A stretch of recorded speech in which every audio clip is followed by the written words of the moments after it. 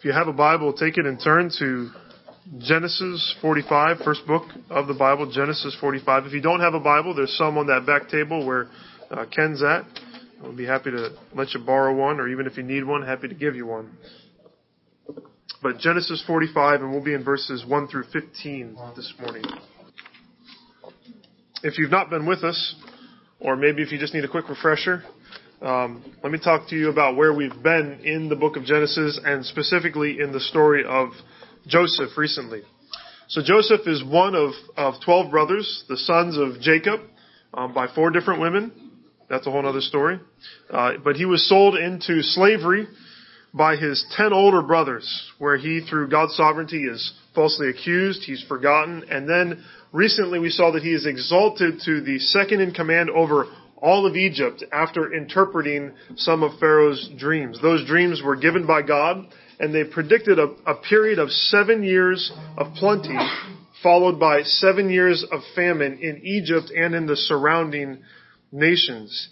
And Joseph, through interpreting those dreams and giving wisdom to Pharaoh, instructs him about how to store up grain during these 7 years of plenty so that when the famine hits, Egypt and the surrounding nations would be able to survive. So where we're at in the story is that these 7 good years have elapsed, and we're about 2 years into these 7 years of famine. And Joseph has become the savior, not just of Egypt, but of all the surrounding nations who are facing famine and are coming to Egypt and being sent to Joseph, and Joseph is giving them grain. Now, at the beginning of the 7 years of famine, Joseph's brothers, these same ones that had sold him into slavery, now come to Egypt to buy grain. And they're buying it from their brother Joseph that they had sold into slavery. But they do not recognize him when they show up. 20 years older, looking like an Egyptian ruler, they don't understand who he is. But he knows who they are. And so for the past 3 chapters, we've watched Joseph test his brothers, focusing on their honesty and their compassion. Have these men changed? And the final part, and the most difficult part of this test, is that Joseph takes his silver cup and he plants it in his youngest brother's bag. And the ruler of Joseph's house comes upon the brothers and accuses them of stealing this cup. And Benjamin is the one that is found with the cup, and so they are taken back to Egypt, and Joseph is going to keep Benjamin as his slave. We ended last week with Judah. Judah is the 4th brother who had risen to this place of leadership amongst his brothers, and he gives this passionate speech where he offers to give himself to take his brother's punishment for the sake of their father Jacob, who would have died at the absence of his youngest son. And so after Judah gives this passionate plea where he says, take my life, make me a servant instead of my brother Benjamin, we're faced with the question, what is Joseph going to do? How will he respond? Now many of us know the story, and so we sort of know how Joseph is going to respond. But if we didn't know the ending, having seen the reaction of these brothers, having heard Joseph's appeal, or Judah's appeal, we would wonder, what is Joseph going to do? Is he going to show mercy or not? Let's just get right into it and see what happens in Genesis 45, and I want to read verses 1 through 15. After Judah's speech, we read this. Then Joseph could not control himself before all those who stood by him. He cried, make everyone go out from me. So no one stayed with him when Joseph made himself known to his brothers. And he wept aloud, so that the Egyptians heard it, and the household of Pharaoh heard it. And Joseph said to his brothers, I am Joseph. Is my father still alive? But his brothers could not answer him, for they were dismayed at his presence. So Joseph said to his brothers, come near to me, please. And they came near. And he said, I am your brother Joseph, whom you sold into Egypt. And now, do not be distressed or angry with yourselves because you sold me here. For God sent me before you to preserve life.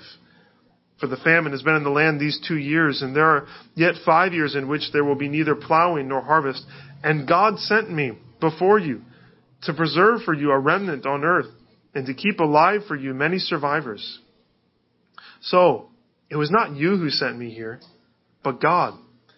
He has made me a father to Pharaoh and lord of all his house and ruler over the land of Egypt. Hurry and go up to my father and say to him, thus says your son Joseph, God has made me Lord of all Egypt. Come down to me, do not tarry. You shall dwell in the land of Goshen, and you shall be near me, you and your children and your children's children, and your flocks and your herds and all that you have.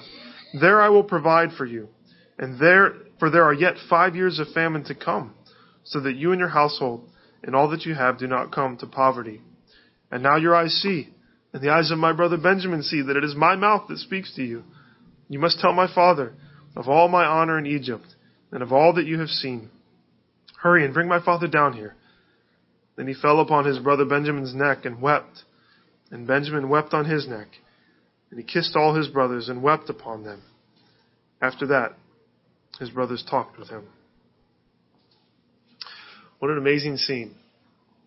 In many ways, this is the climax of the entire narrative. This is what we've been pushing towards since chapter 37. You might be tempted to think it's when Joseph rises to power in Egypt, but no, it's here when he meets his brothers again and forgives them. The chapters that follow then show how Joseph's forgiveness sort of plays out in their lives in the ensuing years up until Joseph's death. But as we look at this, we could say that things could have gone very differently, couldn't they? What if Genesis 45 read like this? I just made this up. Okay. Then Joseph could control his anger no longer. He cried out, bring in the captain of Pharaoh's army. So the captain came in, and all Egypt and Pharaoh's household heard the rage of Joseph. He said to his brothers, I am Joseph, your brother, who you sold into slavery. And his brothers fell to the ground and begged for mercy. But Joseph cried out, silence, I have dealt with your presence long enough. Take these men to the prison, all except my brother Benjamin. They will pay for what they have done, and they will know the grief that they have put me through. You men sent me to this place, a place where I was forgotten and falsely accused. You sent me here to die, but I have risen to power, and now you will know what justice is. So his 10 brothers were sent to the prison, and Joseph reigned over Egypt with his brother Benjamin at his side, and his father and his household. But all of his brothers died in prison. Sounds like a Greek tragedy or something, doesn't it? I mean, that's almost what we would expect to happen here. It's almost what seems right. Why is this not what happened? Why did Joseph forgive his brothers and then seek reconciliation with them instead of punishing them and holding them accountable for what they had done? Why does it happen like this? We might say in answer to that, you might look at chapters 42 through 44 and say that it was because they passed these tests that Joseph had given. So they had shown that they had changed, that they were no longer ruthless liars, but they were honest and compassionate men who had been convicted and broken by their sin. And that seems to be true, but I don't know that their passing or not passing of the test has anything to do with whether or not Joseph is going to forgive them. I think the tests have more to do with whether or not Joseph is going to trust them. If they had failed those tests, would he continue to hold their sin against them? I don't know. But I think this is more about, will he trust them to act rightly in Egypt? If that's not the root, then what's the explanation for Joseph's ability to forgive his brothers? And more personally than simply understanding the root of Joseph's ability to forgive, how can I learn to forgive like that? How can I learn to be like Joseph? Because forgiveness is a part of everyday life. And it's part of everyday life because we are sinned against every day. But simply because something is part of everyday life doesn't make it easy to deal with, right? I mean, we all have to get out of bed in the morning. Every morning. That doesn't necessarily make it easy to get out of bed when the alarm rings. And forgiveness is difficult. And it's constant in our lives. It could be something impersonal. Someone cuts you off in traffic. Someone treats you wrongly at the store or at work. It could be within your home. Your children sin against you. Your parents sin against you. Your spouse sins against you. It may be even deeper than just this past week or even the coming weeks. Maybe there's past sin that was done against you. Like Joseph's brothers 20 years ago. that has been committed against you, and you hold on to those hurts and you don't know how to forgive. How can we be people who forgive like Joseph? How could we do that? How can we forgive others on a daily basis? How do we deal with the deep hurt from our past? I want to give you an answer that I think is in this text. I don't think it's the only answer, but I think it's a key part to understanding how we can forgive like this. And here's how I want to say it, just the big idea. Trust in God's complete sovereignty is foundational to true forgiveness. Trust in God's complete sovereignty. Sovereignty meaning His all-powerful control of everything, that He controls all that happens in the world. Trust in God's complete sovereignty is foundational to true forgiveness. I say foundational because I don't think it's the only thing that you need to forgive others, but it is a solid foundation to truly forgive others.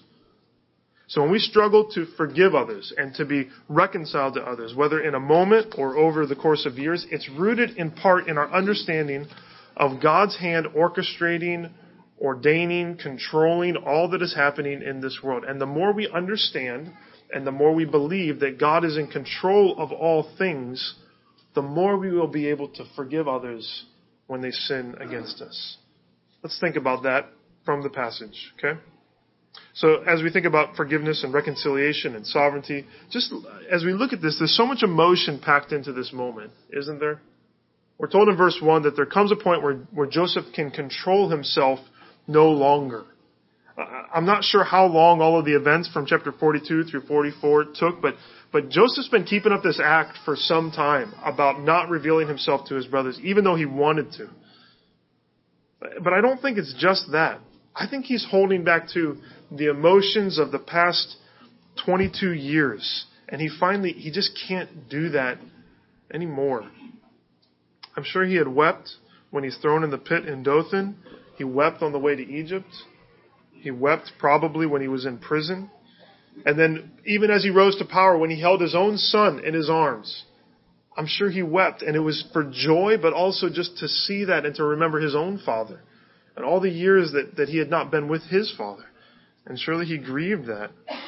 He had grieved the pain in his life, but probably not fully. And now he tells everyone to leave so that he can be alone with his brothers. And once he's there in the room with just his brothers to see, he weeps. Verse 2 tells us he wept so loud that the sound travels through the door. So all Egypt hears, and Pharaoh himself hears Joseph weeping. He loses all sense of shame, and he just emotionally melts before his brothers. When you read the Joseph narrative, it's tempting to think that Joseph is sort of superhuman. You know, he looks like this guy that just has it all together. And that the reason he can do what he did is because he's different than us. But when we see him weep like this, we see that he felt the pain of those 22 years. He felt it deeply. And it may be here that he finally allows himself to grieve everything that happened to him. Sometimes when you're going through difficulty like that, there's not an opportunity to deal with that pain. Because you just have to get through it every single day. And in this moment, he finally is able to grieve for all that has happened to him. And I think too, he's considering that he is going to forgive his brothers. He's going to release the right to hold the sin over his brothers. And that's an emotional thing for him. And the entire scene reveals that Joseph was a man like us. And it reminds us that tears and anguish and pain, that these things are not wrong. They don't show a lack of faith or a lack of trust in God. Surely they can, but they don't have to. And as we have and as we will see, Joseph deeply trusted God. But Joseph was also deeply hurt in his life. And this emotion, it's not weakness in his character. It's not weakness of faith. I mean, just think about Joseph. Few people show as much physical and mental toughness as Joseph to go through what he did. Or spiritual toughness and faith that he had. From the pit to the palace and everywhere in between, Joseph trusts God. His weeping is not weakness. And he reminds us that to feel deep pain, to feel emotion, is just to be human. We can't be ruled by our emotions, but it's also equally harmful to just be numb to all of our emotions. As we consider his pain and in light of the forgiveness, we start to see that to forgive others doesn't require us to deny the pain that they have caused us. I think that's important to remember. To forgive others doesn't mean that you have to deny the pain that they have caused you. There's a reality to the pain that the sin of others causes in our lives, and we don't have to say, well, it's no big deal. It is a big deal, and it hurts. And Joseph was hurt. So God doesn't call us to deny the difficulty of life. Jesus himself, God himself, wept, and he knew the pain that life caused, and he knew the pain that others could cause, and that makes him a high priest who can be touched with the feeling of our infirmities, who we can go to and he understands when we cry and when we are in pain. He has felt forsaken by God. He has felt forsaken by others. He has wept. He doesn't see our tears and say, oh, they don't trust me enough, because he has walked pain. He has shed tears. And he's done it all while fully trusting the Father. I'm not sure how long Joseph wept, but I imagine that his brothers are thoroughly confused at this point. Imagine the roller coaster of emotions for them. They were brought in for this great feast. They leave in high spirits. Their brother Benjamin is accused of this. They go back to Egypt. They think they're all going to be enslaved. And now this ruler in Egypt throws everyone out and just totally falls apart in front of them. And in verse 3, after he gets control of himself, he just says, I am Joseph. Is my father still alive? You might be tempted to read that and think that Joseph revealing himself would be sort of comforting for them. But if these brothers are afraid of some nameless ruler in Egypt who thinks that they're spies, then they're going to be terrified of a ruler in Egypt who is actually the brother that they sold into slavery. I mean, Joseph has power over them, and he has every reason in the world to harm them and to punish them. They are not comforted. They are completely dismayed at his presence. It reminds me of Isaiah 6, where Isaiah stands before God's holy presence. And what does it say about him? It says he was undone. I think that's the right word for what's going on with these guys. They are undone. They are laid bare. They have no idea how to respond. Joseph is overwhelmed with emotion, and he has to speak. These brothers are overwhelmed with emotion, and they are completely speechless. They don't know what to say. Judging by the fact that Joseph says, come near to me, please, they had either backed away at Joseph's revelation, or they were already some distance, and Joseph says, come near. It's probably in part to get a better look at him. No, come close to me. Look at my face. See who I am. But it's also this tender request. It's a call to relationship. It's a call to friendship. You remember when they ate the meal, Joseph was separate from them, and now he's saying, no, come near to me. I'm your brother, he repeats. I'm your brother Joseph. And then he clarifies, you remember the one you sold into Egypt? Of course they remembered that. How could they ever forget that? That's all they could think about. I wonder again if, when Joseph emotionally broke and wept, did they know at that point? Did they hear those cries and remember how he had cried in that pit and asked for help? But then Joseph says to these speechless brothers, these brothers who had sold him into slavery, what does he say? What does he say? He says in verse 5, and now do not be distressed or angry with yourselves because you sold me here. Don't be distressed. And why not? Why should they not be distressed? I mean, I would be distressed. Here's the brother they had heinously wronged. He's in the ultimate place of power over them. Their lives are in his hands. And he says, don't be distressed. Don't be scared. And don't be angry at yourselves because of what you did. And why? It says there, verse 5, don't be distressed or angry with yourselves because you sold me here, for God sent me. God sent me. He says 3 times in 4 verses, God sent me, God sent me, God sent me. You see it there in verse 5, God sent me before you to preserve life. Then again in verse 7, and God sent me before you to preserve for you a remnant on earth. And then in verse 8, he kind of flips it. So it was not you who sent me here, but God. That's important. That's the key here. God sent me here. But of course his brothers did send him there, didn't they? I mean, they're responsible for this. They did everything on that day where they sold him into slavery. But Joseph sees something deeper.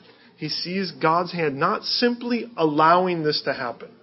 I think it's stronger than that, but that God ordained it. And God even caused it to happen. This idea of sovereignty is then key to understanding how Joseph can forgive his brothers and how his brothers can move beyond the way that they had sinned against their brother. And it's the key for us to know how to forgive others and also how we can live in light of our sin and the pain that we have caused others, but know forgiveness and move past it, past the sin that we have committed. God's sovereignty is foundational to both sides of forgiveness, how we extend forgiveness and how we receive forgiveness. So God's sovereignty, this is fairly easy to understand, isn't it? God's all-powerful control over everything that happens in our lives and in the world. That's an easy concept in theory to understand, but then you start to press it a little bit. It's easy in positive situations, okay? So you drive down the road 5 minutes later than you had planned, and you come upon a car accident that happened 5 minutes beforehand. And the result in your heart is that you praise God's sovereignty. You thank God that you couldn't find your car keys because He orchestrated those events to spare you. He hid those keys to preserve your life. But what about when you know right where your keys are and you're in the car accident? When the fact that you didn't misplace your keys means that you are in the wreck. Is God sovereign there? I hope you see that He is, because that gives us comfort. And certainly God's sovereignty should bring comfort there. Let's take it a step further. What about when that accident is caused by a drunk driver and it results in the death of someone that you love? Is God sovereign over that? Was He in control of that situation? Did God ordain in some way that driver of that car drink too much and then make the foolish decision to get behind the wheel and drive? Was it God's plan that the drunk driver hit your car and that your loved one die? Sovereignty is not so easy, is it? Is God in control of everything? Because that's what Joseph is saying here. Realize what he's saying. He says, God sent me here. So Joseph looks back at all the evil that was done to him. He looks back at Dothan when they threw him into the pit. He looks back at the fact that Reuben wanted to save him. Reuben wanted to spare his life. And Reuben was going to pull him out and take him home. But Reuben wasn't there when Judah said, let's sell him. And Reuben wasn't there when this caravan in God's sovereignty came by. Reuben wasn't there when they sold Joseph into slavery. And he doesn't look at all that and say, I can't believe what you guys did. What does he say? God did it. God sent me here. This was not an accident. This was not a random event. It wasn't under his brother's control. Rather, God used them to send him to Egypt so that he could save many people, including his own family. Joseph looks at this terrible situation and he finds God's hand. And in light of that, he forgives his brothers. And he calls them to come near to him.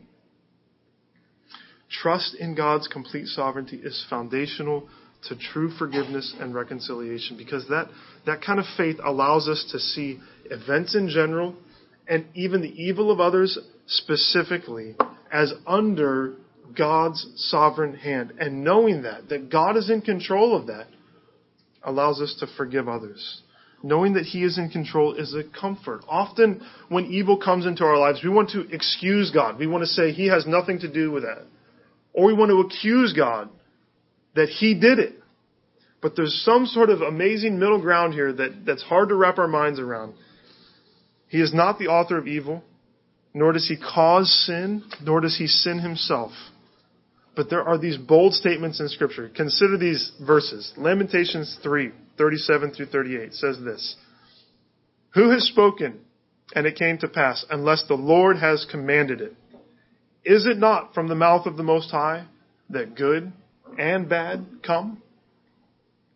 What we read for our call to worship from Isaiah 45, 5-7. I am the Lord, there is no other. Besides me, there is no God. So no one else is in control. I equip you, though you do not know me, that people may know from the rising of the sun and from the west that there is none besides me.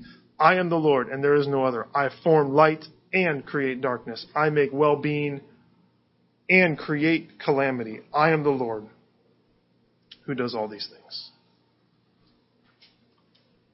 Tough. And Joseph saw the result of what happened. He saw how the sin done to him brought salvation. But even if we don't see that, even if the evil done to us, we never know why it happened or if any good came out of it. We can trust God. We can trust His sovereignty. We can look at all of life, including the way that people sin against us and hurt us, and say boldly, God ordained this. I like that word. I think that's the right word to use. I struggle to find the right word. Cause, I think that's true, but it's a tough one to say. But to say He ordained it, He set it in place, and He does it without sinning, and He does it in a way that we are still responsible, but He ordains it. He is in control. He is sovereign over it. Now, does God's sovereignty in that situation, does that excuse Joseph's brothers? Absolutely not. No way. They are responsible for what they did, and what they did was evil. So the encouragement is not, do whatever you want, because it's all going to sort of work out in the end. You can sin, and God will turn it for good. That's that whole, should we continue in sin that grace may abound? God forbid. The brothers, remember, when Joseph told them the dream about how they were all going to bow down to him, they heard God's plan. They knew that was God's plan, and they said, we don't want anything to do with that. And so they tried to kill it by killing Joseph. And God used their evil actions to bring about His plan. But in that, they missed all the blessings that would have been theirs if they had submitted to God's ways. I think you hear that. What's Joseph's emphasis after he reveals himself? It's all about his dad. He just keeps saying, is my father still alive? Go tell my dad what happened. You got to bring dad here. I mean, there's this depth of feeling where he has missed this relationship. He's lost it for 20 years. And his brothers had robbed Jacob, and they had robbed Joseph of that relationship, and they'd robbed themselves of family harmony. Their sin was not without consequence. It had terrible consequences. They brought pain into their family and into others' lives where there could have been peace and joy. These are big ideas, right? I mean, this is like high-level stuff. So let me try to simplify it and give you a couple just real, hopefully, applicational points, okay? So we've said this, trust in God's complete sovereignty. And we try to flesh out, what does that mean, complete sovereignty, okay? Is foundational to true forgiveness and reconciliation. So trust allows us to forgive those who sin against us, and it allows us to move forward after we have sinned against others. So what's that going to look like this week in your life, okay? 2 thoughts as we try to make this practical. First, as we seek to forgive others, we must recognize sin's scars and rest in God's sovereignty. So maybe that's an easy way to say it. Recognize sin's scars, rest in God's sovereignty. And we're thinking about when others sin against us, we recognize the scars that sin causes, but we also rest in God's sovereignty. Again, I don't think the Joseph narrative calls us to look past or to minimize the pain that sin causes in our lives, the evil that it causes in this world. We can look at situations when we were hurt by others, when we've hurt others. We can be honest about the pain and the scars that the sins of others have caused in our lives. We can look at evils in this world. We can look at the pain of racism or terrorism or classism, and these all cause pain. There are people who cause pain. There are systems that cause pain. There are systematic issues in our world that cause pain. And we can consider all of these things and we can weep for the hurt that they cause. We can see the scars. Don't say God's sovereignty isn't meant for you to say, well, He's in control so it doesn't hurt. No, it does hurt. It's painful. But it's out of that, or even in the midst of it, as we see the scars, we can hold on to the difficult but comforting truth that God is sovereign even over that. These are sinful things, but they're not accidental. They're not pointless. They can be used for our good and for the good of others. That's not easy, but it helps. I was trying to apply this yesterday, just in different circumstances, but it helps to acknowledge the pain, but then also to consider how God can use the sin of another against me for good in my life and in the lives of others. How He is shaping me, how He's teaching me, how He's going to grow me. Even as others sin against me, it hurts. But God is sovereign, and He's going to do something with that. People are going to sin against you. And as we do that, we can recognize sin scars and rest in God's sovereignty. We can seek to forgive those who have hurt us, and we can think through how we will respond to the sins of others that will come against us this week. It's going to happen. But we're also going to sin against other people, right? We are Joseph, and we are Joseph's brothers. So we're going to hurt people. Sometimes strangers, sometimes the person closest to us. Sometimes on purpose, sometimes on accident. Sometimes we're just caught up in some forces that seem out of our control. We don't even recognize them, and we're causing pain to other people. But as we consider our own sin, we see that so we said we recognize sin scars and rest in God's sovereignty. As we think about, as we sin against others, we must take sin seriously and trust God's sovereignty. We must take sin seriously and trust God's sovereignty. So again, the sovereignty of God over all things is not an excuse for sin. As we grieve over the evil done to us, we need to grieve and repent for the evil that we have done to others. And Joseph's brothers, I think, had done that. They seemed to be truly repentant, but how are they going to move on? He says, don't be angry at yourselves. Do you ever get angry at yourself for the way that you've sinned against others? I sure do. If you don't, that's a scary thing probably.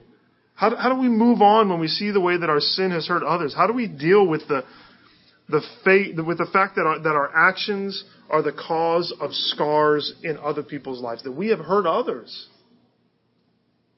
At least one answer is to trust in God's sovereignty. To know that even my own sin is not outside of His plan, that He can turn my evil for good. He can use my failure and turn it for His glory, for the good of others, and even for my good. That's hard. It's not just hard to understand conceptually. That's one struggle. But it's just hard to move past our failures, I think. I struggle with that. I am a consistent over-apologizer. I can apologize once. That's not enough. I need to continue to say that I'm sorry so that you really know how sorry I am. And that's sort of my way of paying penance, I can't move on. So there's hope here. Hope that God is somehow going to use my failures for good. As a father of 5, that's one of the things I struggle with most, is that my sin against my children, it feels irreparable. If I lose my temper, if I'm impatient, if I'm neglecting of them, I feel like I've done something. I've broken them in some way. You read all these studies about how their brains are formed within the first 3 years of life, and anything that happens in those 3 years, oh great, what did I just do? And we feel that pressure. But I can trust God's sovereignty. It's not an excuse for my sin. I take my sin seriously. But I can also recognize that my impatience and that my anger and all of these things, they are wrong. And when I repent of them, I can step back and trust, okay, God is sovereign over this, and He can turn this, He can use it, even though I totally messed up here. He's going to bring some good out of this. Is my sin wrong? Yes. Every single time. But is there some way that God can transform even my sin for good? I have to believe that there is. And is that an excuse for me to take sin lightly? No. I take sin very seriously. But I trust God's sovereignty when I do. Just a word for some of you, these truths may be harder than others because life has been harder for you than for others. You may not have experienced the pain that Joseph faced, but you've experienced something like it. And you've been hurt deeply by people in the past. And my prayer is that God, and it's something only God can do, would allow you to grieve for that hurt, to see the scar and recognize it for what it is, but that He would also supernaturally give you eyes to see what He has done through it, to see how He has turned it for good. On the flip side, maybe you have hurt someone very deeply. You hurt someone very deeply. And I pray that you would be able to recognize your sin and take it seriously and repent, but also that you would trust that God was sovereign over that. It's not an excuse for your sin. He didn't cause you to sin. He didn't make you sin. but also he was in control. He knew what was happening. In both of those situations, to deal with those deep hurts, it's going to be a miracle of God's grace. But he can do that. God is sovereign over all of life. And he's sovereign in a way that doesn't minimize the pain that we feel or the responsibility that we have for our sin. But his sovereignty forms this key to what forgiveness is and how we can forgive others. It allows us to look at all of life and know God is in control of all of these things. And if that's the case, I can forgive others because God is in control. And I can receive forgiveness and I can move forward in my life because he's in control even of the foolish things that I have done. Trust in God's complete sovereignty is foundational to true forgiveness and reconciliation. And it's not just Joseph who teaches us this. Let's go to Jesus, right? I mean, Jesus, our Savior, shows us these things at the core of what he has done in purchasing our salvation.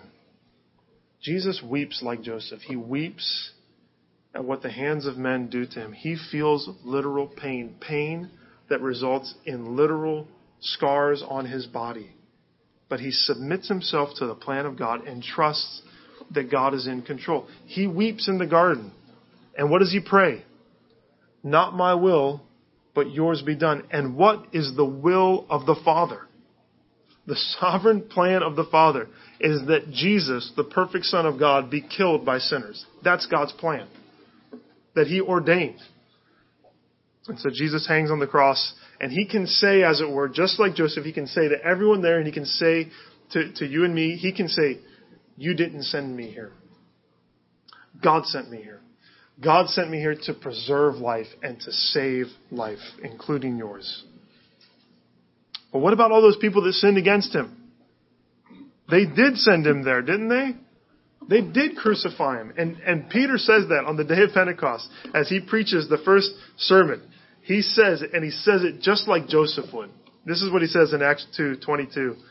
Men of Israel, hear these words. Jesus of Nazareth, a man attested to you by God with mighty works and wonders and signs that God did through him in your midst, as you yourselves know. This Jesus, delivered up according to the definite plan and foreknowledge of God.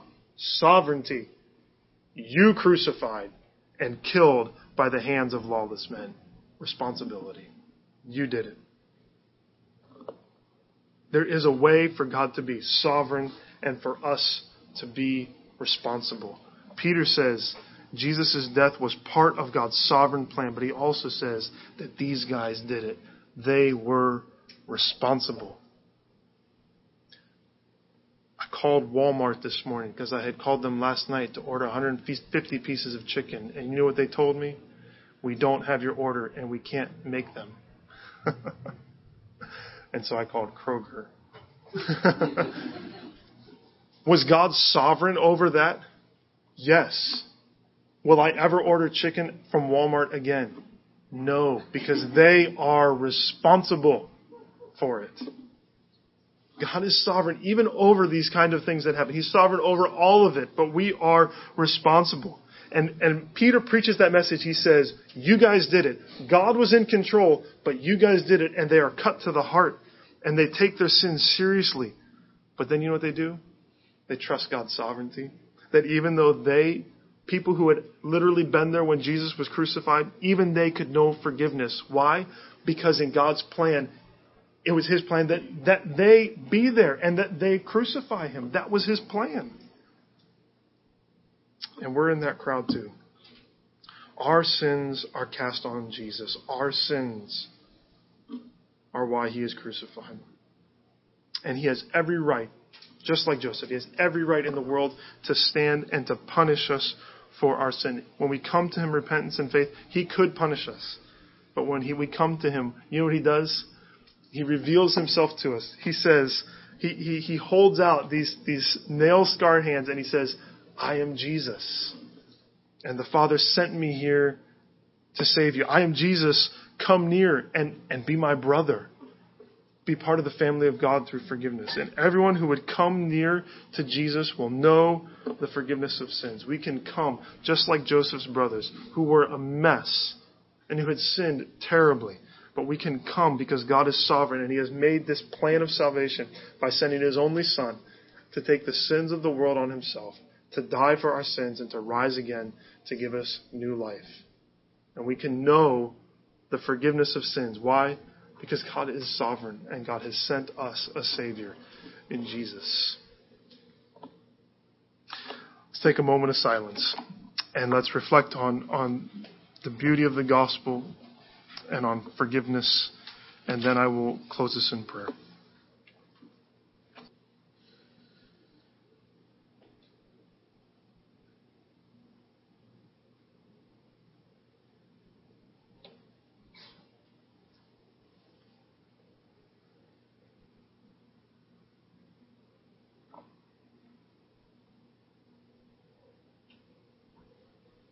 Father, we confess this morning that we are unable to completely wrap our minds around your sovereignty.